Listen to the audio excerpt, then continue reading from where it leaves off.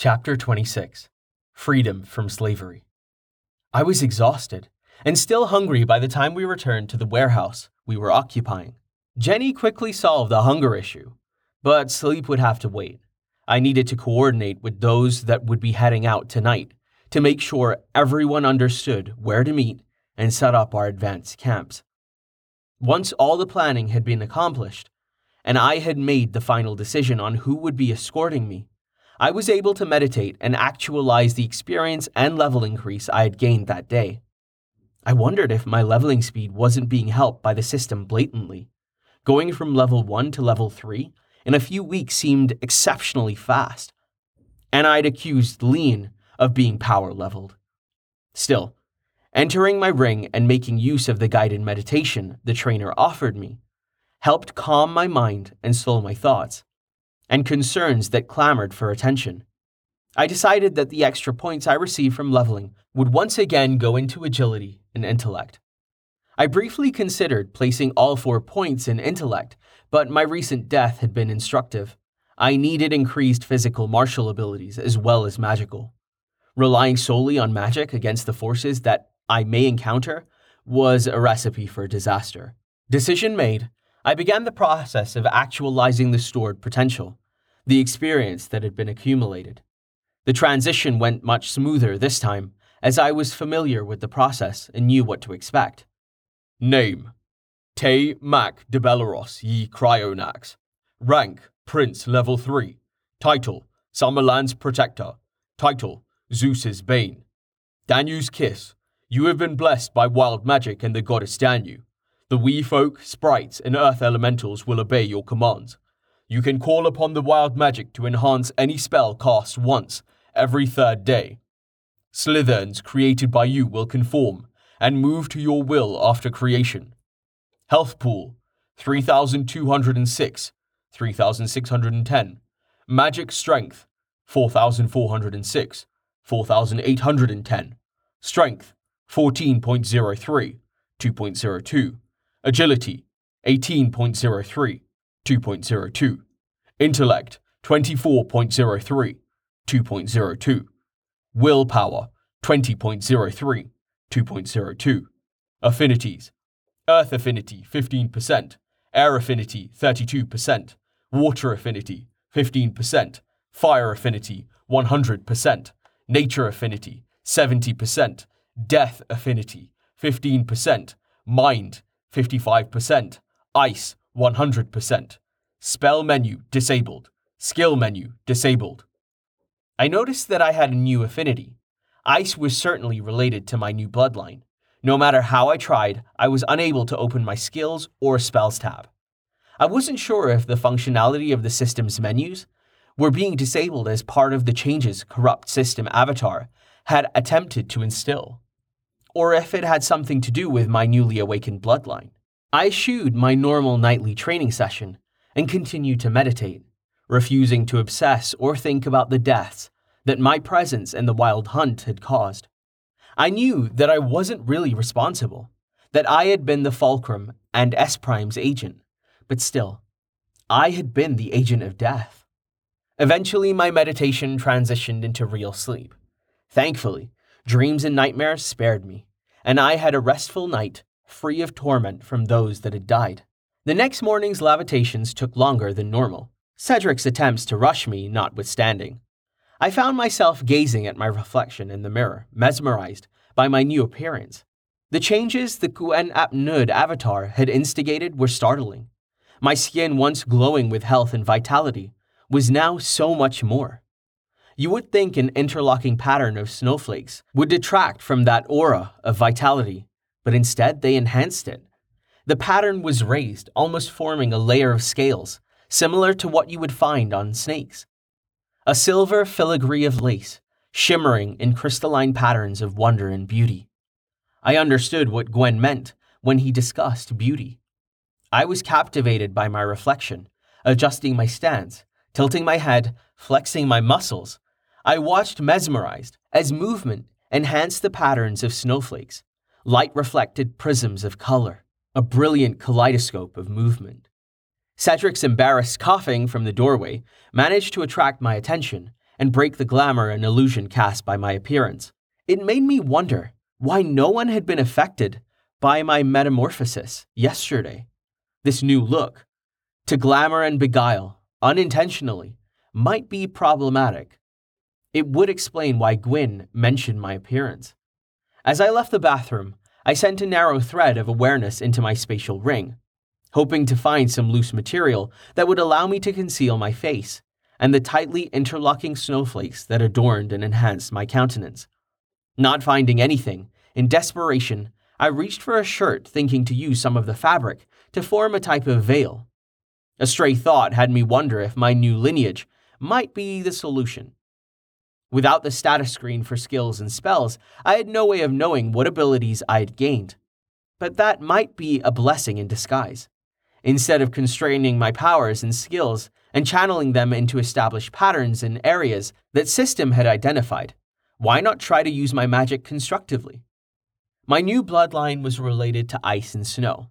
Logically, there seemed to be no connection between these abilities and what I needed. But intuitively, I knew there was a connection.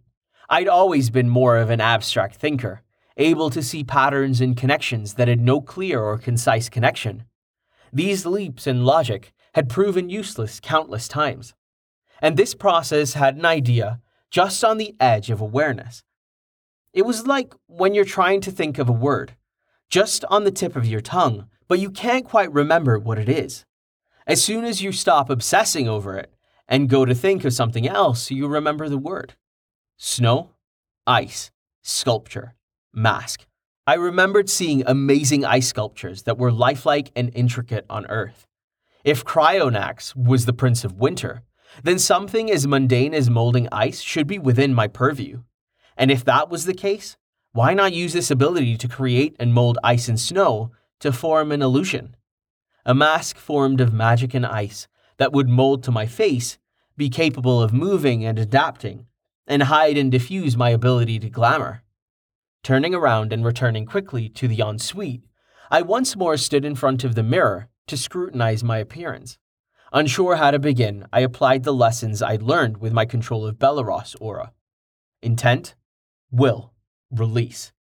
I directed my magic to establish connections with my new bloodline, examining the difference, seeking and scanning as I expanded my search criteria to include my entire body. I entered a fugue state, able to watch as blood marrow created blood cells, and blood cells created oxygen and energy to tissue, nerves, and muscles.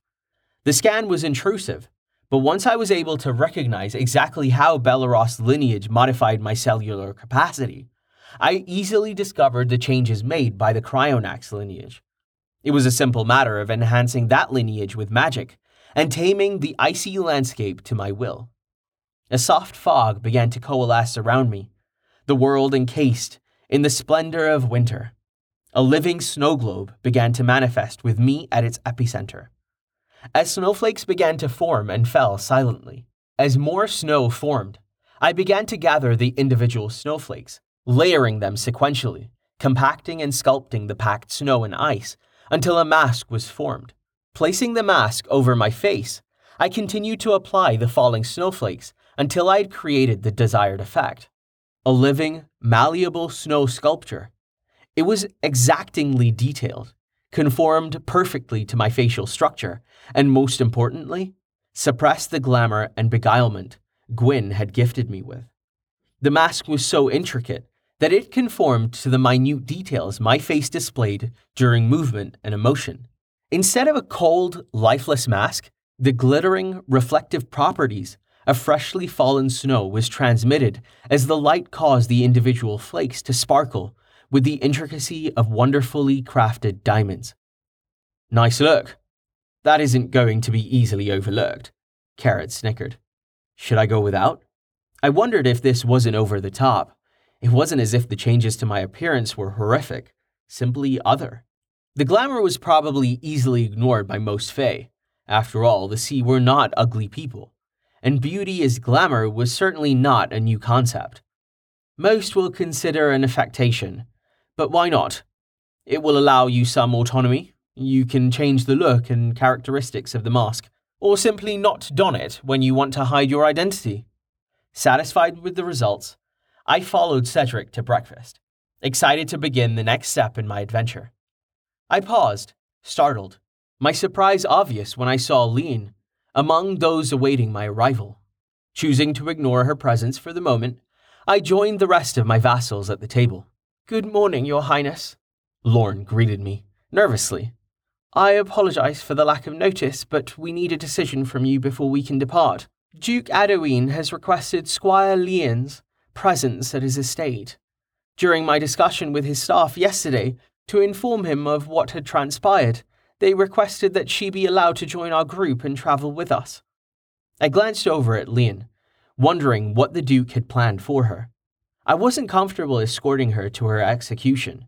She'd never tormented or bullied Carrot, so I had no ill intentions towards her. I secretly believed that her mother was murdered by Lady Patricia to more easily control and corrupt Lord Cal. "We agreed to a small party, with only a few escorts each. That should see us safely to Duke Adowin in 3 or 4 days," Lauren explained. "I've updated the Duke's people so he knows to be expecting you and the time frame of our arrival. I haven't contacted their majesties directly, but I left messages with their staff and believe Duke Adowin will also convey your intentions." "Draken, Cullen, I will task you with Squire Lean's safety," I ordered, tacitly agreeing to include her in our party. "Gil and Rill, I want you roaming front and back as we travel. Keep an eye out. Once I've arrived at Duke Adowin's, I'm sure his people will provide a proper escort and protection for her, but I want nothing happening to her while under our protection.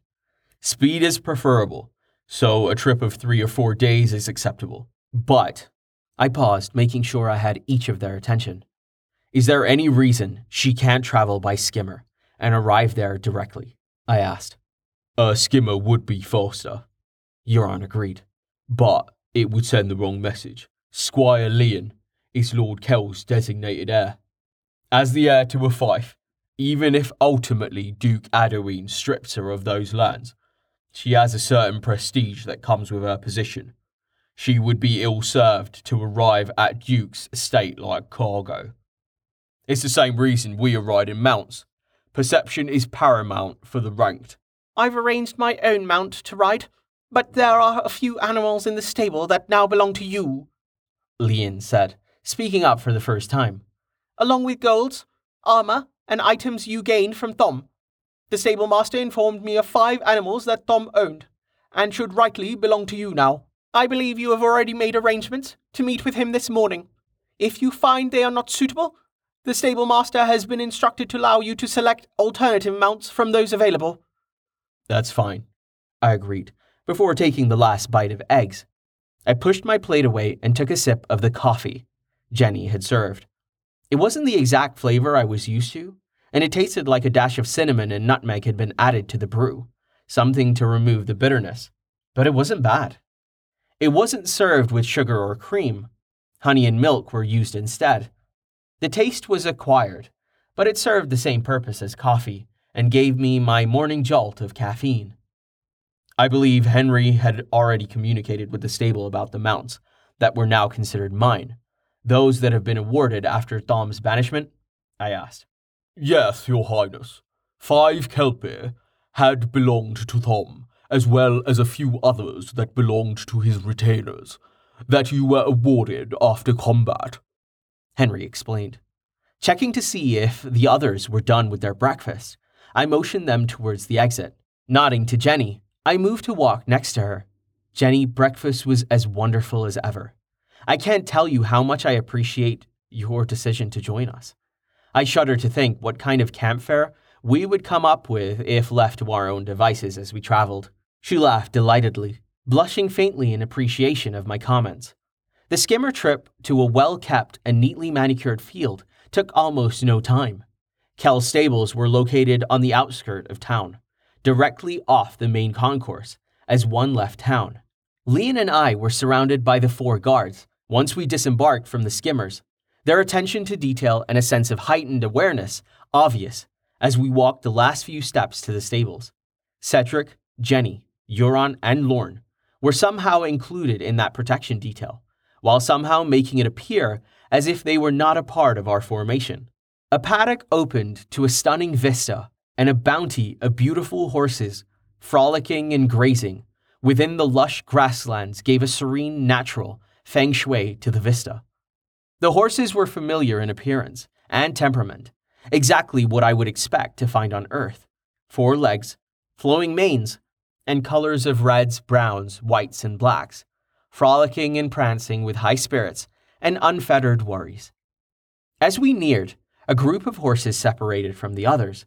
I began to notice differences as they ran to avoid us. 3 of the animals had silver collars bolted around their necks, and although at first glance they looked very similar to horses, there was something not quite right about them.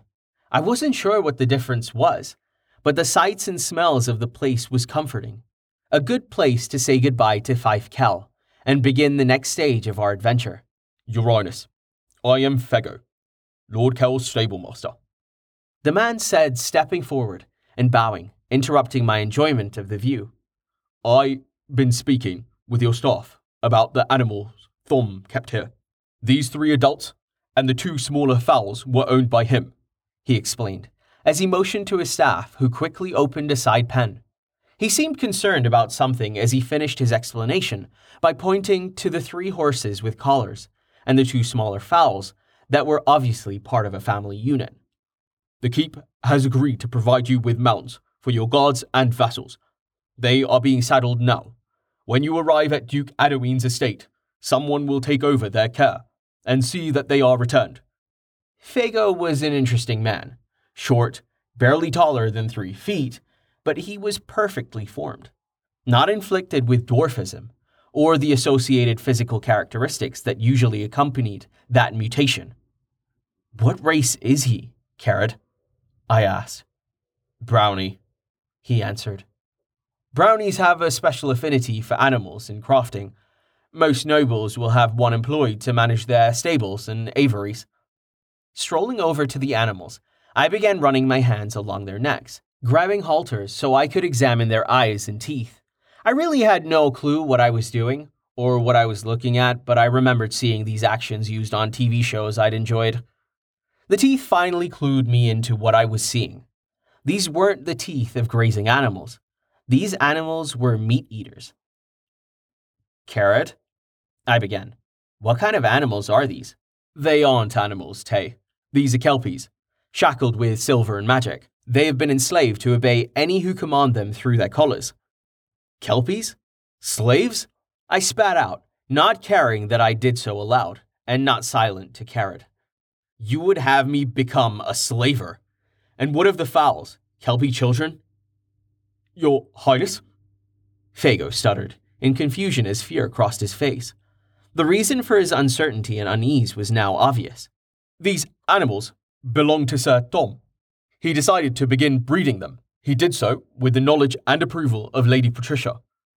Turning to Leon, somehow both fire and ice flashed in my eyes. I demanded, And Lord Kell? Was he aware his son was keeping slaves? Leon turned pale as my anger blazed. I don't know, Your Highness.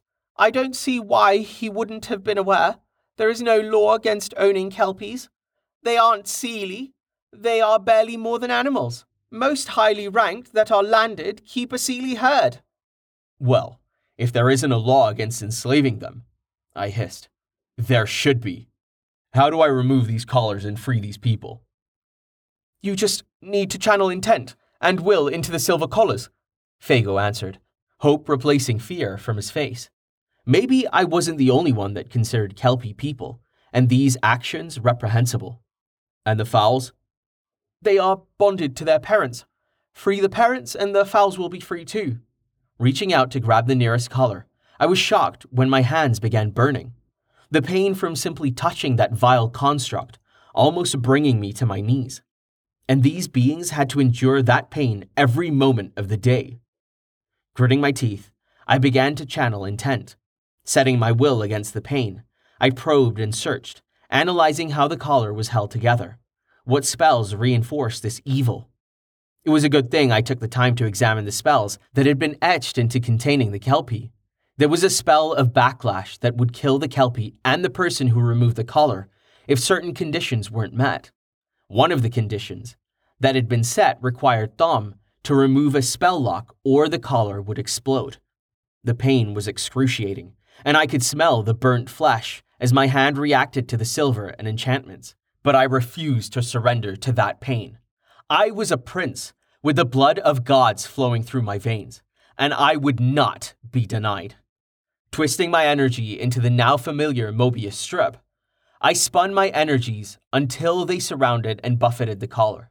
Activating Belleros's aura, I expanded the effect to cover all 5 selfies, and then I pulled the energy from the spells powering the enchantment, pulled the molecules that made up the interwoven links of silver and metal, and pulled the blast that erupted when I broke the enchantment. Moving from Kelpie to Kelpie, I replicated my destruction until the collars were nothing but metal slag littering the ground. I, Prince Tay Mac de Belleros, ye Cryonax, declare these beings free, slaves no more. Further, I bestow upon each of them the sum of 100 gold, so they can start a new life. The same amount Lord Kell allowed Thom when he banished him.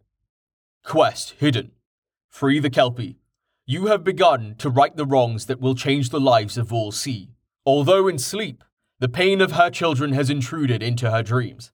The goddess Danu is grateful and rewards you with 100,000 experience for each person freed from slavery.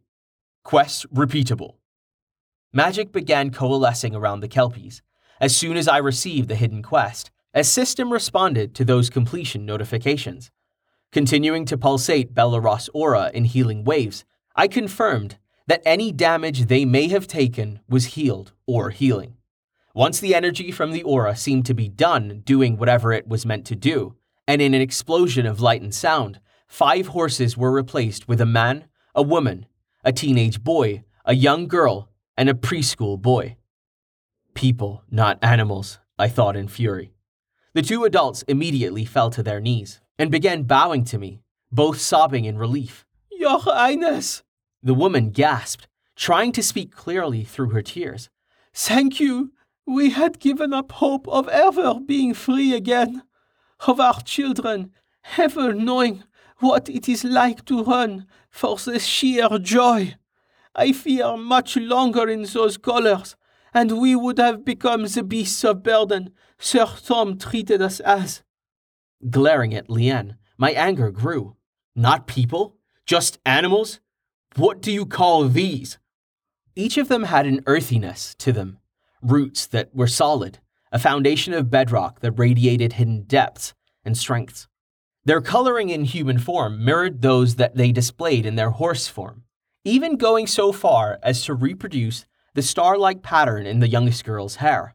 Their eyes were uniformly brown and contained that penetrating soul quality that exuded from the young or innocent. How did you become Thom's slaves? I asked, examining them each with my perception, harnessing my anger at their obvious malnutrition and untreated wounds. Kelpie Knight Blaine, Level 3.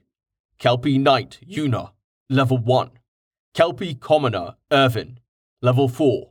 Kelpie Female Alma. Kelpie Male Briano. Trickery and stupidity, Knight Una admitted, her voice dripping with resentment, containing any fear or anger she might have felt. Our herd was becoming too large, and the Lord was becoming concerned at the possibility of a rivalry with Blaine. We'd looked up to him growing up, but we knew that at some point Blaine would have to contend for herd lord if we remained. We respected him, trusted him, and didn't want to initiate a contest for control of the herd. So we began searching for alternative solutions. We were informed that Lord Kell's son wished to establish a new herd of Kelpie near Fife Kell. He was recruiting for an expansion to open and help police new pastures and farmland. A parcel of lands and waters were being offered for those interested in establishing a new herd colony. The network of ponds that were located on this newly opened land would be ours to control as we established a splinter herd. We agreed to migrate, hoping to build a new colony, and grateful that we wouldn't have to fight for our position or kill our lord. We were barely here 2 days before we were drugged, and while asleep, collared and enslaved. We haven't been able to change form in almost a year, not since we were collared, Knight Blaney added. Did your herd lord know what Thom had planned? I asked. We hope not, but how could he not? Knight Una said. Part of the deal, when we migrated, was to set up trading routes, with 10 years of preferential treatment on all trades, discounted prices that would help us to more easily get established. How would Thom explain to the herd lord we no longer needed those trade rights? Knight Una asked. They must have conspired together, Knight Blaney concluded. My fury at what had been done to these people had not diminished, but it had become more of a slow simmer. I knew if I ever met Thom again, I would kill him. I wasn't sure what else I could do to help this family, but I wanted to do something. Belleros's lineage had a history that included dealing with issues of slavery, and I intended to continue and build on that history. But I hadn't claimed any lands yet, and I wasn't sure I should telegraph my intentions to give refuge to and free slaves to the current monarchy before I had claimed those lands. Fago, I asked, tabling the greater issue for the moment, are there any more enslaved Kelpie? Yes, Your Highness. There are 2 others. Bring them out so I can remove their collars. I'm sorry, my lord. Those Kelpies are owned lawfully. I looked around until I spotted Lorne. Inform Lord Kel's people that I will be claiming 2 additional Kelpie as spoils. If they have any problem with it, inform them that I would be more than willing to discuss how reprehensible I consider slavery. Fago, I demanded, turning my attention in anger towards him once more. Now, bring them out. Fago rushed into the stables, wisely deciding to obey my order. He'd probably decided it was safer not to refuse. You're sure there isn't anyone in that keep you want to bring with us? I asked Carrot. I don't want to leave anyone behind that you may have cared for. I'm sure. There are only 2 or 3 sprites that I have any real affection for besides Jenny, and they are happy here. Sprites are a strange people. They always seem to live in the present. Past slights and grudges are just not something they worry about. Give them a task, show them you need them, and they are happy to serve. The sound of Kelpie complaining focused my attention back on the stable doors, and I gasped in shock at the condition of the 2 animals, seeping open sores, splotches of hair missing, with heads lowered in defeat. These noble creatures had been abused, systematically and continuously. I was so furious that I lost control of Belleros's aura and activated it instinctively, something that hadn't happened in a while. My anger and horror further fueled the energies released, a pulse of pure energy that shoved everyone aside, destroyed even the molecules that were contained in the slave collars, and sent soothing waves of healing that closed wounds, restored hair, and left their coats and eyes gleaming with health and energy. I guess I wasn't as familiar with the abilities of Belleros's aura as I thought. I wasn't aware that my aura could trigger destruction, force, and healing all at the same time, but that was something to examine later. For now, I was pleased with the instant recovery of the Kelpie. The Kelpie transformation between forms was just as spectacular. Light and color released in an incandescent release of energy. The process was slower this time, and I was able to actually see the skin and bones shift and reform into their new forms. 2 women this time, I noticed. Commoner, Isodel, level 7. Commoner, Shayla, level 2. Both women moved quickly to join the other Kelpies, before falling to their knees and genuflecting toward me. I felt uncomfortable at the reminder that I hadn't thought to have the first group stand, and realized that until I gave the order, they probably couldn't. I wasn't sure exactly how the politics between factions had developed, but Seelie were clearly the top of the food chain. Get up, all of you. I'm freeing you, not collecting slaves and sycophants. Quest update. 2 slaves freed. 200,000 experience gained. Come on, stand, I pleaded. Someone help that little boy. Your Highness, Jenny said, grabbing my attention. If you want them to remain free, you can't leave them here. There has been too much resentment. They have been treated too harshly to ever live in peace. The Seelie would destroy them to stave off even the possibility of retaliation. What should I do then? I mused thoughtfully. If we return you to your former herd lord, a battle or challenge will certainly happen. Still, maybe that isn't such a bad idea. We can't allow him to continue to do this to anyone that may threaten his leadership. Where exactly are his pastures and lands? What do you call his claimed holdings? Leanne spoke up for the first time since I had begun my rant. Their properties are called colonies, Your Highness, and the largest Kelpie settlement is in Duke Adoween's realm. We will pass by it on our way to the stronghold. I'm not sure what the expression on my face reflected. Considering I was wearing a mask, it was hard to believe that my emotions bled through. But judging from the reaction of those around me, as they took a step back, I'm guessing it may have mirrored the decision I'd made. I would be paying this herd lord a visit.